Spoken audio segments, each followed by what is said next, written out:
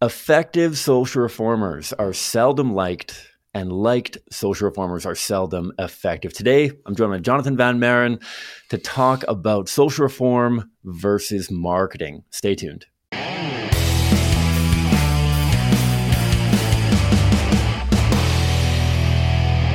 Hi, folks. My name is Cam. I am the host of the Pro-Life Guys podcast, and today I'm joined by friend, colleague, incredible human, Jonathon Van Maren. How are you doing, sir? Good. How about you? I am living the dream. I feel like the audience doesn't get to see this very much because it's been like 8 months since you've been on the show, it feels like? Yeah, and I've never been on the show where we're actually talking face-to-face, only ever by Zoom. This is awesome. I haven't had since Jeff Park, I want to say 14, 16 episodes ago. So this is cool. Yeah. Cool that you're in Alberta. Why are you in Alberta again? We're in Alberta to do fundraising for our upcoming internships, which I'm sure all the listeners will be hearing a lot about because this year looks like we're on track for CCBR's biggest year ever. So it's going to be a pretty incredible year. It is going to be amazing. We're going to do a ton of traveling, which I'm looking forward to. We're going to hit Vancouver Island, where I am from, for the first time, which is pretty exciting. We got teams going to Atlantic Canada, the Maritimes, the whole shebang. Are you joining? It'll be literally coast to coast. So Newfoundland all the way to Vancouver Island. Bingo. Love it. Are you joining for any of the tour stuff out that way? I'll be doing some of the talks in Ontario. Okay.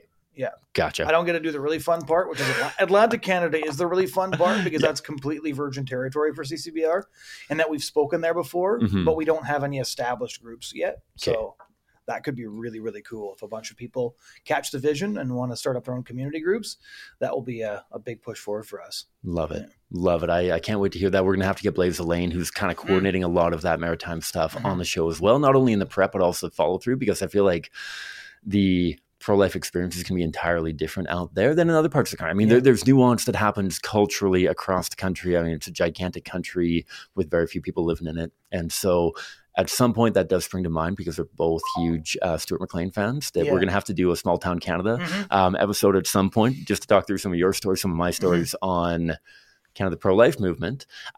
Before we dive into the meat and potatoes of social reform as it relates to, in some ways, marketing, what have you been up to last little bit? So obviously you're fundraising right now.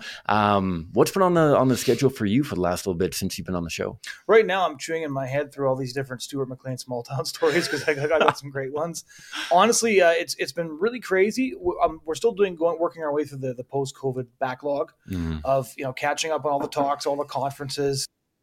2 years of canceled talks are all kind of coming back. So I've been on the road every week for 7, at least for a couple of days. Doing a lot of speaking. I was just out with the good folks in Edmonton near Landia. Spoke at, I always thought it was Barrhead Right to Life, but no, it's in Barrhead, but it's Pembina Pro-Life. So I just did their dinner.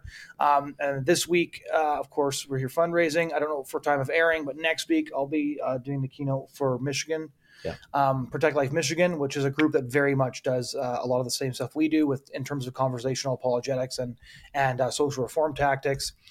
And then we have people at every single March for Life coming up, which is going to be really cool. So I'm speaking at the BC March for Life. You guys are at the Edmonton March for Life. Blaze and the team are going to be at the Toronto March for Life. And then I believe we have our colleague Emil, who is going to be tabling for CCBR at the Ottawa March for Life, which is really cool. That's fantastic. Shout out to the March for Life. So as you mentioned, we're going to be there. Please do connect with us at all of them, particularly the Toronto one, because we have a huge hand in running that one.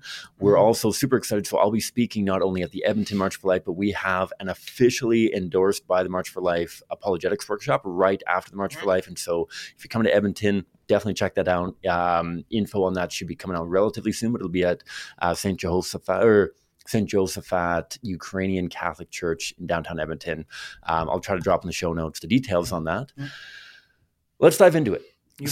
A theme that we've been talking about for a long time that I feel like comes up in different capacities in a lot of different ways is the tension between social reform and marketing. And you've been on the show to talk about CCBR's approach using abortion victim photography, why it makes a ton of sense in not only the abortion issue in general, but specifically for education in the abortion realm. And I wanted to pick your brain on that tension, that relationship between marketing and social reform, because obviously on the podcast, so often we're talking about winning people and not just arguments. We're talking about building rapport and common ground, all that kind of stuff. And yet I feel like at times it can be tempting for pro-lifers to take that a step too far or maybe a step in the wrong direction towards, you know what, we just can't upset anybody. The rapport is our highest aim, and we're doing this for the sake of rapport and common ground and basically having people like us. But that's not how social reform has played out historically. What does that tension look like in your mind, and what is the difference ultimately between social reform and marketing?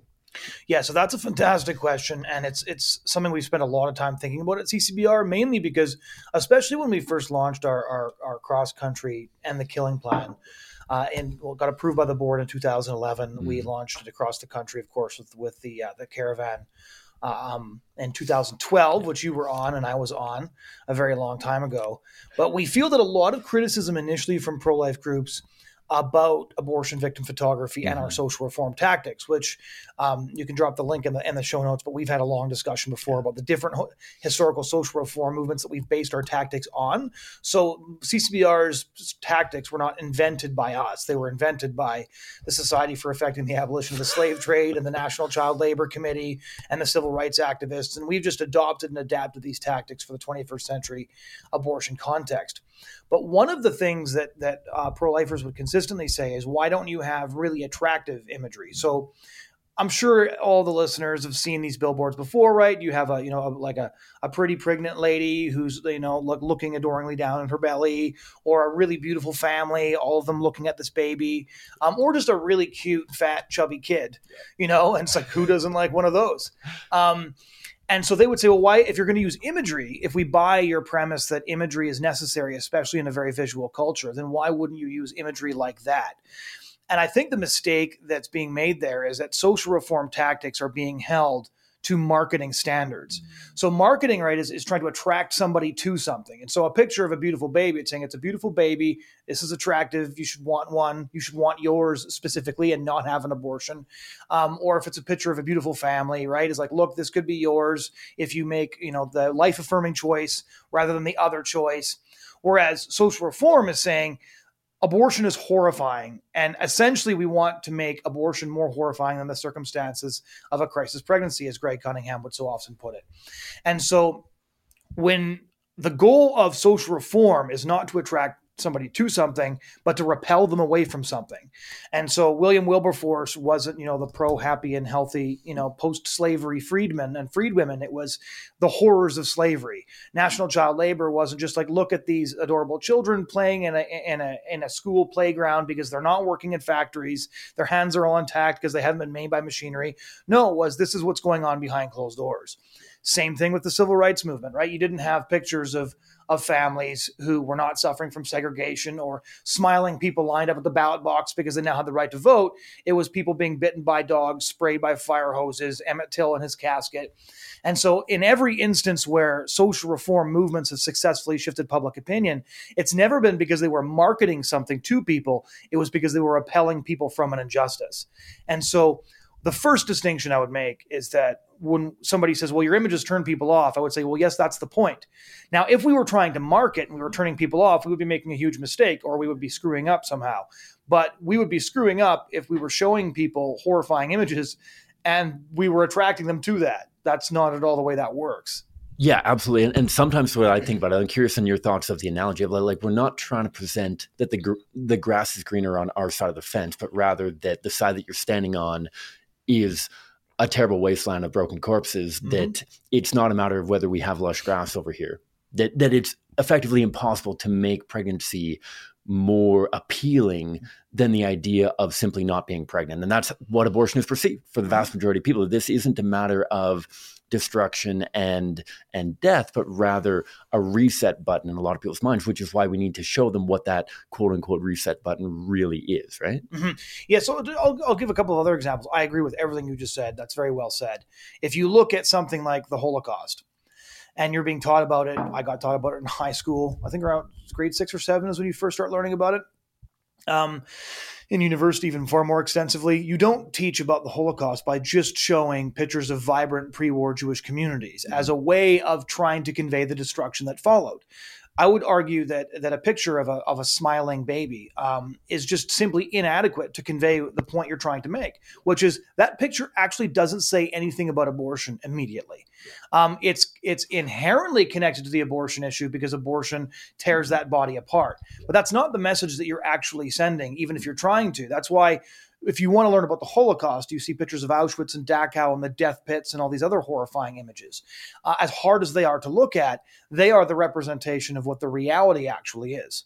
Yeah, and that reality has to be the starting point for the conversation about abortion, that it doesn't make sense to talk about something that in some ways is completely unattainable, right? You think about even like commercials or advertising you might see online of like this family of 4 driving through the country winding roads in this beautiful car, and you're like, okay, well that's entirely unrealistic because the car that you're pitching to me costs $25,000 and I have a negative amount in my bank account like that. And I wouldn't have time for a road trip. I just bought a car like that. Exactly. Trying to make money. Exactly. So this idea of presenting something of a happy child with like obviously put in a loving environment and all this kind of stuff, like that idea of advertising, in some ways, I feel like it might not even be. I don't think appealing is quite what I'm looking at. Of like it just might be entirely unrealistic.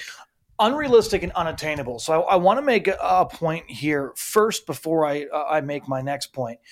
Is I am not criticizing any group that decides to use beautiful billboards. I completely get the point behind them. But here are my 2 strategic issues with beautiful billboards.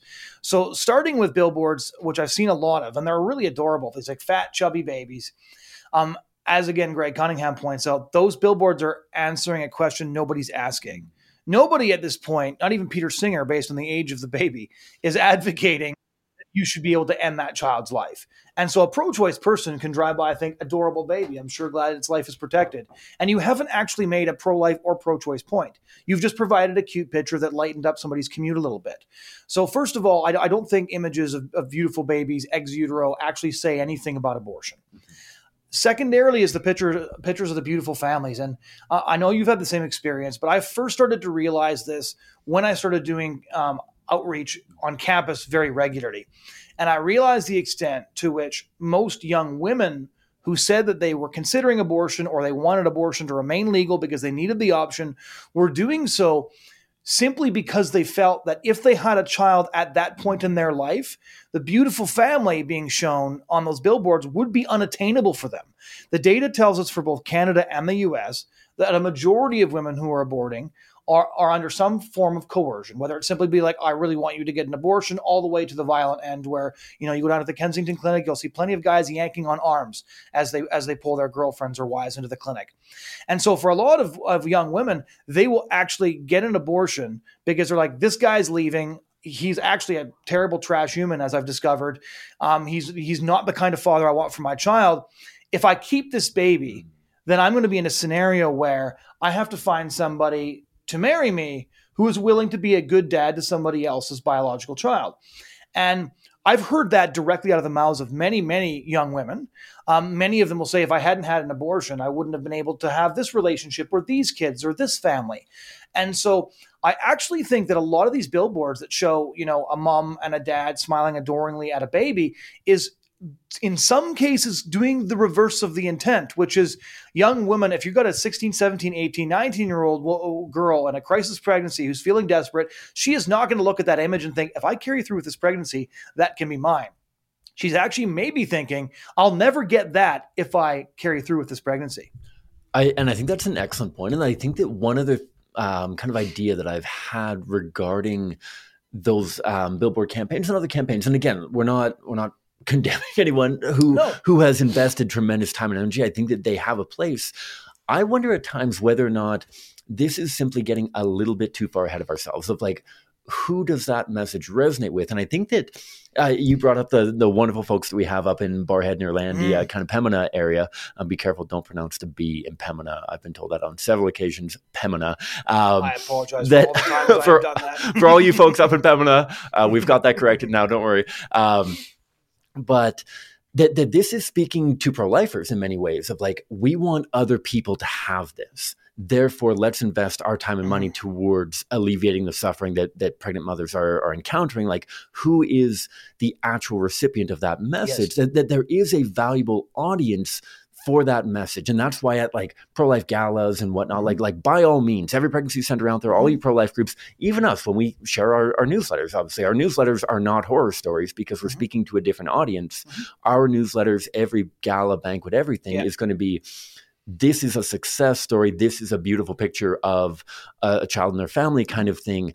And let's make that possible, like you mentioned, for the people that don't think that's possible. And so I think that that's a valuable step. I just wonder at times if groups are getting a little bit ahead of ourselves. Yes, I have no objection to these billboards because, like, look, spreading a little bit of beauty in the world is always a positive thing. I enjoy the billboards every time I drive past them. The point that I'm making here is to respond to the question, why do you use the imagery you use instead of imagery like that? And also to make a point, I think, about the effectiveness of the imagery. I do not think those billboards are effective in taking a pro-choice person and changing their mind. I do not think that a woman in a crisis pregnancy, not like, somebody who's got all the social safety net that he or she or that she needs, and she's just like, well, maybe I'm not ready. I mean, somebody who's in a crisis pregnancy is desperate, and in this economy, that's more and more common, where they're simply afraid that having the baby will mean that they can't make ends meet.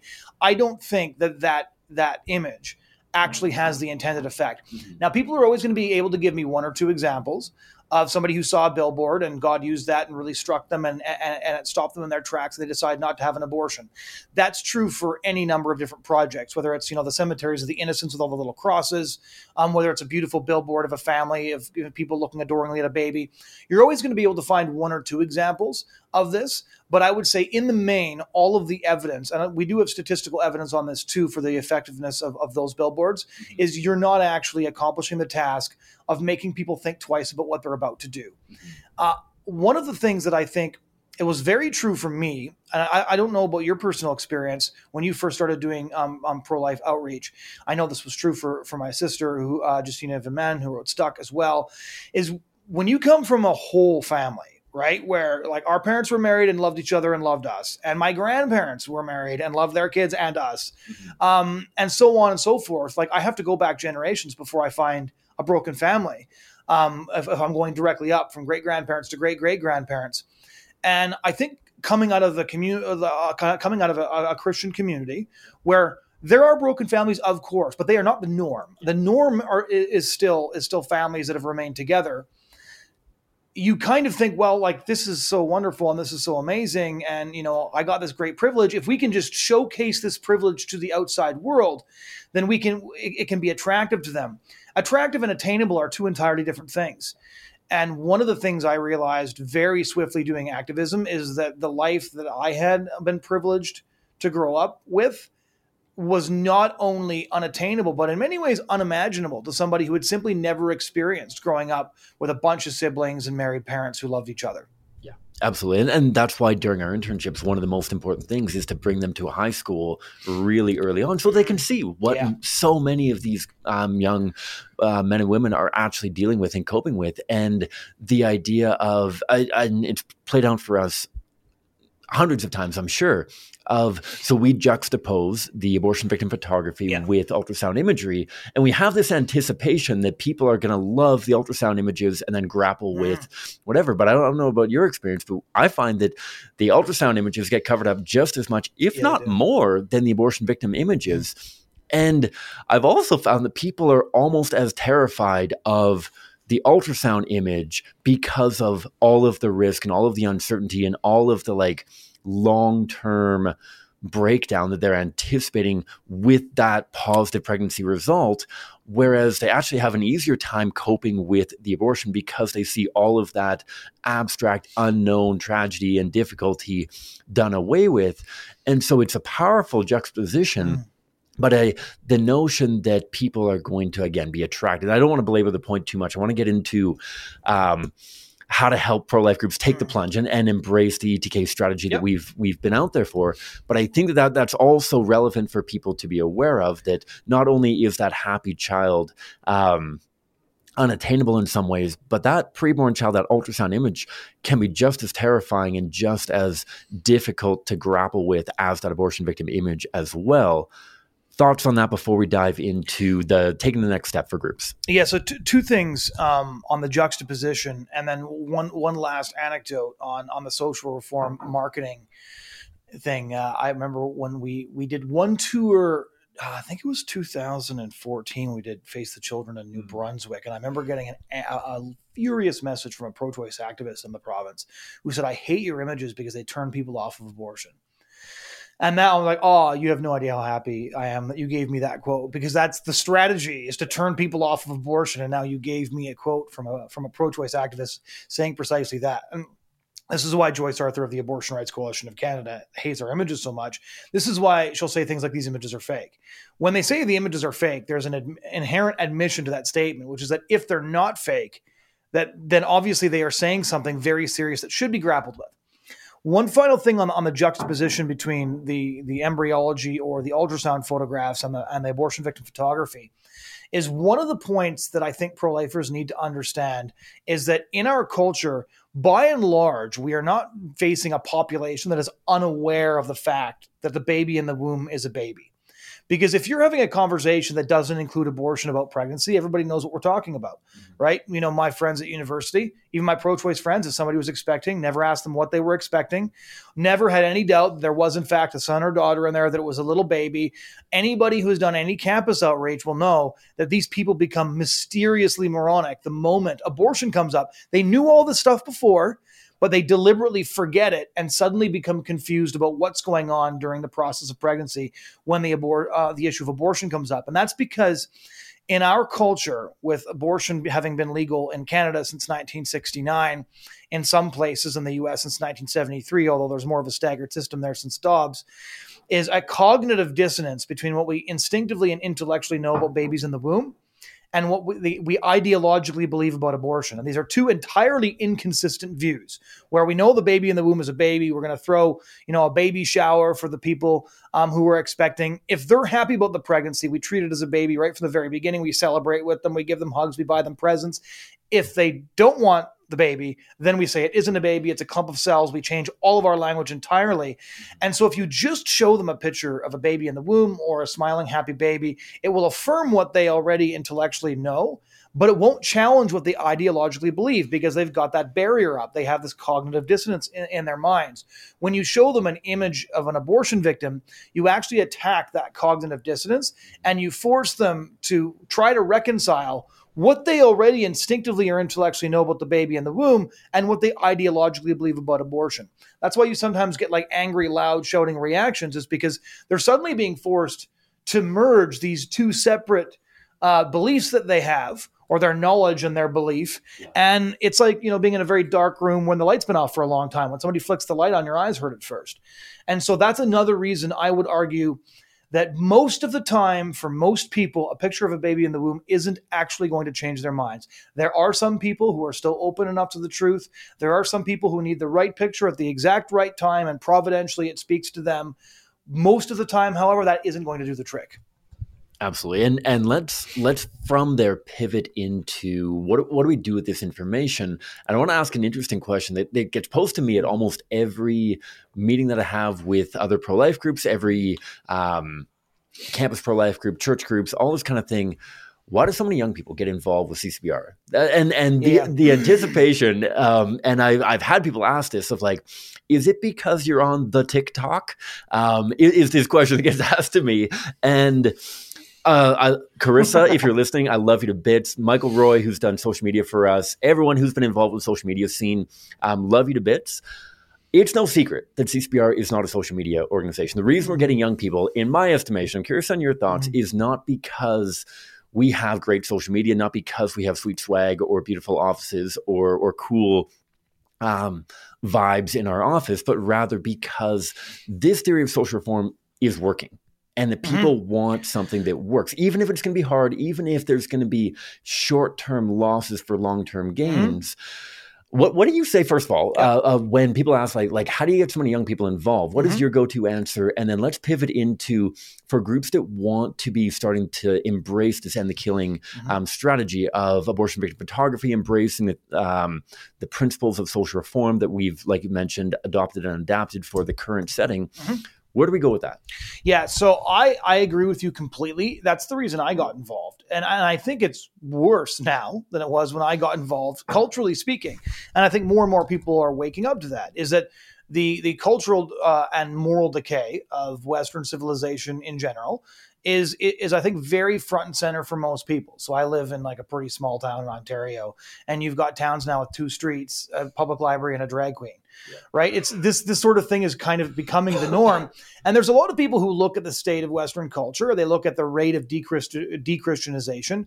A tiny minority of Canadians practice any form of Christianity. And they think like, well, what can we possibly do? And I remember, growing up and hearing a lot about, how bad the world was getting.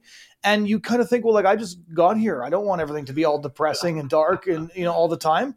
And the first time I was out on campus and I saw somebody change their mind using an incredibly simple set of arguments that we've, I think, honed and simplified even further here at CCBR with arguments you've been talking about on this show for well over a year. And so for me, it was so incredibly empowering, not like, I just used my brain to beat up on these other people's arguments. It was like, wow, so this person is now pro-life, identifies as pro-life, signed up for the pro-life club because I used a simple set of arguments and some pictures. Maybe if we do that thousands more times, you can actually affect broader cultural change. So these kids, sometimes I'll get calls from parents and they'll say, what did you do to my kid this summer? Right? Because they come back and for a bit, they're totally insufferable because all they want to do is talk about the experience they had that summer. And I'm like, the difference between the kid who went into the internship and the kid after the internship, and this was the difference between me going into my first experiences on campus, invited by Stephanie Gray and Jojo Ruba, and afterwards, is suddenly you actually believe things can change. And the reason you believe things can change is because you witnessed it on the micro. You witnessed it on the micro level. It was the first year I went full time that I actually got to hold a baby who was scheduled to be aborted at the Kensington Clinic downtown Calgary. When you see these things happen, I am actually very optimistic about the ability of young Christians to make a real impact that saves lives and change minds. I'm not optimistic about the trajectory of the culture writ large. I'm very pessimistic about many different things. But why people asked me at one of my recent presentations, like, but you seem so optimistic. I'm like, yeah, no, I would probably, not be in good shape if I worked in politics. But because I work on the educational arm, because change is not something we're waiting, 6 months, 5 years, 10 years down the road to see, but because we're seeing change day over day, that's something that it's you don't have to wait for the politicians to take action. You don't have to wait for the universities, to burn down and rebuild.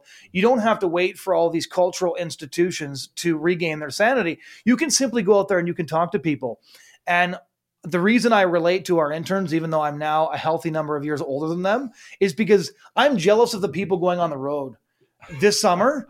Like the young people, because I know what kind of experience they're going to have. I know it will be transformative, and it's because they'll be so empowered by watching people change their minds. And I remember what that was like for me when I realized that, like, we don't have to do something for the sake of doing something. We can do something because it works. So we're not saying, guys, we're not just called to be successful. We're called to be faithful. This is a hill worth dying on. I'm saying you don't have to die on this hill at all. You can go out there and you can change minds. We're talking about less people dying, not more, and real change is possible. Yeah, absolutely. And that's what fires me up. As we mentioned, so 2 weeks ago, time of posting, I was in Winnipeg with a high school camp and to see 23 high school students who none of whom had any pro-life involvement before, beyond maybe attending a March for Life. Never had a conversation. The first question I ask at all of my apologetics workshops, okay, how many of you have tried to change somebody's mind on abortion? And often there's a sprinkling of people. Not a single one of these students raised their hand. And by the end of the week, I believe almost every one of them had seen somebody change their mind on abortion. Absolutely incredible. The immediate gratification is phenomenal within this arm of the pro-life movement. And so hopefully there's a few of you in the audience here who are listening, be like, oh my goodness, let's bring this to our hometown. Let's start bridging this in. And I might contradict you in this, in that, like, I'm not necessarily saying drop everything, like cold turkey, don't do anything that you've ever done before next year and only do CCBR stuff. I feel like some groups could afford to have a more aggressive transition than others. I'll put it that way. I think in response specifically, though, to how do you get the young people involved, that is the answer. Young people aren't interested in the Christian version of virtue signaling. which is letting everybody know what you think for the purpose of doing so. That's a good thing to do. Again, I think the billboards, they certainly bring a bit of light to my day. But if you want to know why young people are coming on and you want youth involvement in your community, give them something to do where they will see the results with their own eyes. And to turn it around on you for a minute, do you remember the first mind you ever changed when you were doing activism? Because I remember, and I'm wondering, you got a million testimonies since then, but do you remember the first time? Yes. Yep.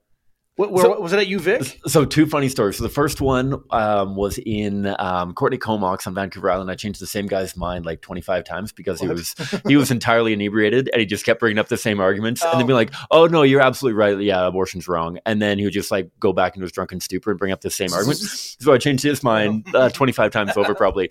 But no, at UVic, seeing somebody change their mind the first time we did Choice Gen on campus there. Absolutely incredible. Which was incredible. 2011? 2009. Okay. So that's the first. Were you at NCLN that year? No, 2010 NCLN. Okay, yeah, that's incredible. Was that the time you guys got stuff chucked at you? So I was at the display for so we did a 3-day display. I was there for all but half an hour of the 3 days, and stuff got chucked at us during that half an hour that I was not there. So I missed that apparently, but so you passed the assailants on your way to class. Yeah, basically? somehow that I had some exam that I had to get at least a half hour studying in for, and then I missed the kitty litter and stink bombs. But I had lots of phone calls that had me charging back out there, and by the time I got there, they were all gone. So what was it like for you to change your mind for the first time and realize that had actually happened? That somebody, because we're told this issue is entrenched. Right? That, there's pro-choice people and pro-life people, and there the twain shall meet. And when you actually see it happen for the first time, it actually contradicts a lot of what you'd been led to expect. Because I was skeptical when I went out the first time. Like, really, this works? Absolutely. And for that person, I did not believe that they actually changed their mind. And I feel like I pestered them for an extra 5 to 10 minutes of no. But what about sexual assault? And they're like, no, everything that you said, it's still a baby. Okay, well, no, hold up. I don't believe that you're pro-life yet. I don't believe that this worked as completely as you're showing me that it did work. Mm-hmm. And thankfully they were actually teaching me how to use the sign a little bit better. We teach everyone to refer to the sign super often. And this person was just pointing at the sign of but if that's real, this is wrong. And so they were actually coaching me how to refer to the sign more frequently. But I didn't actually believe that they had changed their mind because I didn't realize that could be accomplished in a 20-minute conversation. And so what was that like when it sunk in and you were like, wow, there's another pro-lifer on campus because I talked to him for 15 minutes. Oh, absolutely elating. Yeah. And the best story of that. So a friend of mine, Gloria, who you might have met at one of the Victoria presentations. So she joined us for Choice Gen a couple of times, and we only did Choice Gen in Victoria whenever CSPR people came back. And so it was very sporadic. We had been there 4, 5, 6 times maybe.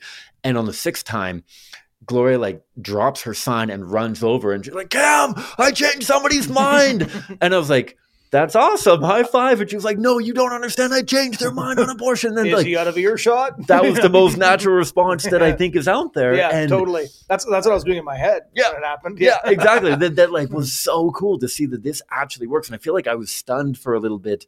And then it all kind of broke loose during the debrief afterwards of no, they actually agreed. This person could actually join the club. It was mind-boggling. Mm-hmm. As the first one, and now, as I'm sure you can understand, and there's many of our intern alumni in there, it's like pulling teeth for Alex and Jared to actually get testimony videos by the end of the summer because it's become so normal, commonplace, and happenstance. And they started the summer writing a whole novel, and I found some of my first testimonies from what was it? I graduated university in 2011, so in the years on campus where I was first, it was a big deal that I had changed my mind. I felt like a 1.5-page testimony. I'm pretty sure I wrote what the person was wearing. And then by the end of it, you're given 3 lines, right? This person used this argument. This is how they changed their mind kind of thing. Them plus human rights argument equals pro-lifer. Yeah. That was Carrie Ann's argument. Yeah, what was it? It was pro-choice Dylan, human rights argument, pro-life Dylan. That was her whole testimony. That's fantastic. And so again, hopefully anyone who's tied in with the pro-life group is really fired up by this. I mentioned I didn't mention off the top, the opening line of the intro before we got into things was effective social reformers are seldom liked, social reformers are seldom effective. Let's talk about that for a moment, because I hope that there's a lot of groups out there that are inspired, and I hope that they can look towards groups like Toronto Right to Life, like Lethbridge Pro-Life, like a number of others that have collaborated with us and seen the growth and whatnot. But I think, to steal the words of Pope Benedict XVI, that the church is going to get smaller before it gets stronger. kind of thing. Have you seen that with the groups that you've worked with, and you've given presentations to almost every active pro-life group in the nation at this point, when it comes to pivoting from something that might be a little bit more socially acceptable to something that might be a little bit more socially difficult to embrace, what kind of advice or encouragement might you give to weather that storm of pivoting from marketing to social reform? So for me, the interesting thing about Right to Life groups is they have very broad mandates, generally speaking, right? It's just doing pro-life things in whichever community they're founded in. So Lethbridge is Lethbridge, and Toronto is, well, that's 9 million people, but they like a very broad mandate. And so I don't actually think, so like, let's just take Lethbridge for example, because they're a great group that we've been partnering with for probably close to 10 years at this point. They both fund and help a youth wing that goes out there and does outreach, door knocking, partners with us, sends interns our way. They also help out the Lethbridge Crisis Pregnancy Center, and they do presentations. For me, I think that Right to Life groups who are looking to basically get a shot in the arm, and especially the ones who want to bring in the next generation, because a lot of these groups are run by dedicated people who have been doing this for 50 years. I was at one in Saskatchewan or Manitoba. I forget. They look the same to me. And she was like 93 and still stuffing envelopes, right? 93 years old. I think she's put in her time. But they were like, how do you get the youth? And the reality is most of them got involved when this was a political battle that still seemed winnable. Right? It was the fight over the charter. It was post-decriminalization, but prior to Morgentaler. And they were doing things like in Vancouver, as one example, right? Taking over the hospital boards, the therapeutic abortion boards. And so when those battles were all lost, right around 1992, after the bill failed in the Senate, on a tie vote, a lot of them didn't have a lot of direction since then. And so there was a surge of involvement that really tapered off for a good decade. I would say like a solid 10 years where there was a lot of tapering off. There was, these faithful people plugging away, doing their stuff. I have so much respect for them because they just carried on. They kept on manning the offices. They kept on doing the work. So by no means am I claiming that nobody was doing anything, but there was a massive drop in recruitment and a new involvement. So the people that were there, kept tirelessly plugging away, but they weren't getting a surge of new recruits. And I think that Right to Life groups now, I'm not saying drop your support of, this home for unwed mothers, drop your support for this crisis pregnancy center, stop, getting into the schools because, you want to do a different kind of presentation. No, do all those things. But if you want a youth wing that's doing two things, one, it's changing minds in the community, but B, it's a visible presence that will attract other young people and it will create a pro-life youth culture. That is what I do think every Right to Life group in the country needs. So I wouldn't actually say for the most part, there's always some useless things that people do, but whatever. So you need social events to build culture as well. But for the most part, I wouldn't tell Right to Life groups to drop anything they're doing. I would say you need to add a youth wing because very few of them have a youth wing. Some of them do, very few. Yeah, absolutely. And that's something that we are so excited to be able to partner with groups on. Mm-hmm. I know that my colleague, Jeff Owen out here, our colleague here, Blaze Lane, and a number of other people out in Ontario as well, are thrilled to work with a ton of different pro-life groups and help make this transition towards adding this youth component. We're working with 4 groups in the Okanagan right now to line up a ton of content over the summer to be able to start drawing people in from the Christian colleges, from the churches, from the high schools, and that kind of thing. As I mentioned, what we had in Winnipeg, drawing in these 23 high school students, some of which have already applied to our internship and want to come on staff and the whole shebang. It's incredible. Mm-hmm. And when they see something that's working, when they see something that resonates with their peers, mm-hmm. with people around them, it's amazing. And honestly, I feel like the idea of that we communicate to our children all the time when it comes to the dinner that they get served of like, just try it. I feel like there is something to be said for that as well, because one of my last experiences, and I'll let you have the last word here. One of my experiences while we were out in Winnipeg was we've been doing one of our choice changes on the U of M campus, and then this fellow pulled up with his truck, and he asked me to come over. I went over and chatted with him while he was parked, and he said, what, I'm pro-life, but you're just pissing people off. You are just like hurting yourself more than anything else. And all I was able to, or what I was able to share with him was like, I can appreciate why you would think that in theory. In practice, he's making the marketing social reform mistake. Exactly. Yeah. And I won't get into the testimony that I've said on this program like a billion times already, I'm sure, about the guy in Winnipeg who didn't believe that anybody would change their mind, stuck around, saw somebody change their mind and gave me a huge hug. But like this guy actually saw, if if this happens, it works. And I know that some of you are going to say, like, Jonathon, I want to trust you, but I just, there's whatever hurdle left in my way. I just don't know if I can take that plunge. I don't know if we can commit to that right now. Honestly, what I would say, and I'm sure the same would go for Eastern offices and Vancouver and Winnipeg and everywhere else that we have community groups, literally just come and check it out. Literally just come and join us for an activism, join us for a crash course, join us for whatever makes sense, and literally just see how this works and see people change their mind on the issue, because I get that this might sound too good to be true. The idea of seeing people change their mind, it's not quite like shooting fish in a barrel, but to be able to see multiple people change their mind in the span of a 45-minute lunch hour at a high school or something like that might seem unattainable, to go back to what we were talking about earlier, but it is attainable. And it's attainable not just by superheroes like our interns, but by normal people like you and I that have just done it an awful lot. And so that comes to my mind. My computer is starting to die on battery, so I'll throw you the last word here. Anything else comes to mind? I'll ask you one question. How many times have you, in a conversation, been told by somebody at the end of a 20-minute conversation, I totally know what you mean. You've got me on that. I changed my mind, but you should do this a different way. This just doesn't work. After talking to you for 20 minutes and changing their mind, they almost have to like scratch back some fig leaf of a point that they're correct on. So they're like, okay, fine. You guys are right. I appreciate your point, but like, this is not the way to do it, guys. I'm like, you just talked to me for almost a half an hour about abortion in the middle of your day. Like that, this is the reason you stopped. Have you had that a lot of times? Dozens of times at the very least. And also, even more interesting than that, so we have those people, and sometimes they'll say, sure, I stopped, but think of all the people who walked by and didn't stop. It's amazing, especially here in Calgary, where we've had such a long runway of doing activism. The number of people who stop and like, hey, I've seen you on street corners for like the last 5 years or 2 years or whatever. I've walked by your display for the last 3 weeks, and now I'm stopping to talk. And you know what? If I had stopped 3 weeks ago, I probably would have punched you in the nose.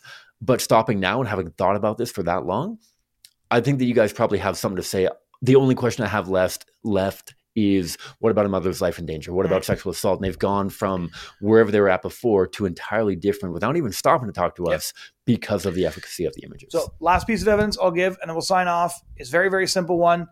If you doubt that the testimonies can possibly be true, ask yourself why we got 67 applications for our internships this year. Ask yourself why most young people want to come back and do it again. They're not doing it because they just enjoy pissing people off. They're not doing it just because they enjoy going out on the streets and doing something controversial. In fact, a lot of them are completely the opposite in disposition, and yet they come back anyways. Why? I would argue that the size of our returning internships and the number of people who hear about it and want to join in as well is the best evidence that it's working, because those numbers don't lie. Yeah. Absolutely. I can't add on to that. So thanks a ton for tuning in. Thanks, Jonathon, for making the time.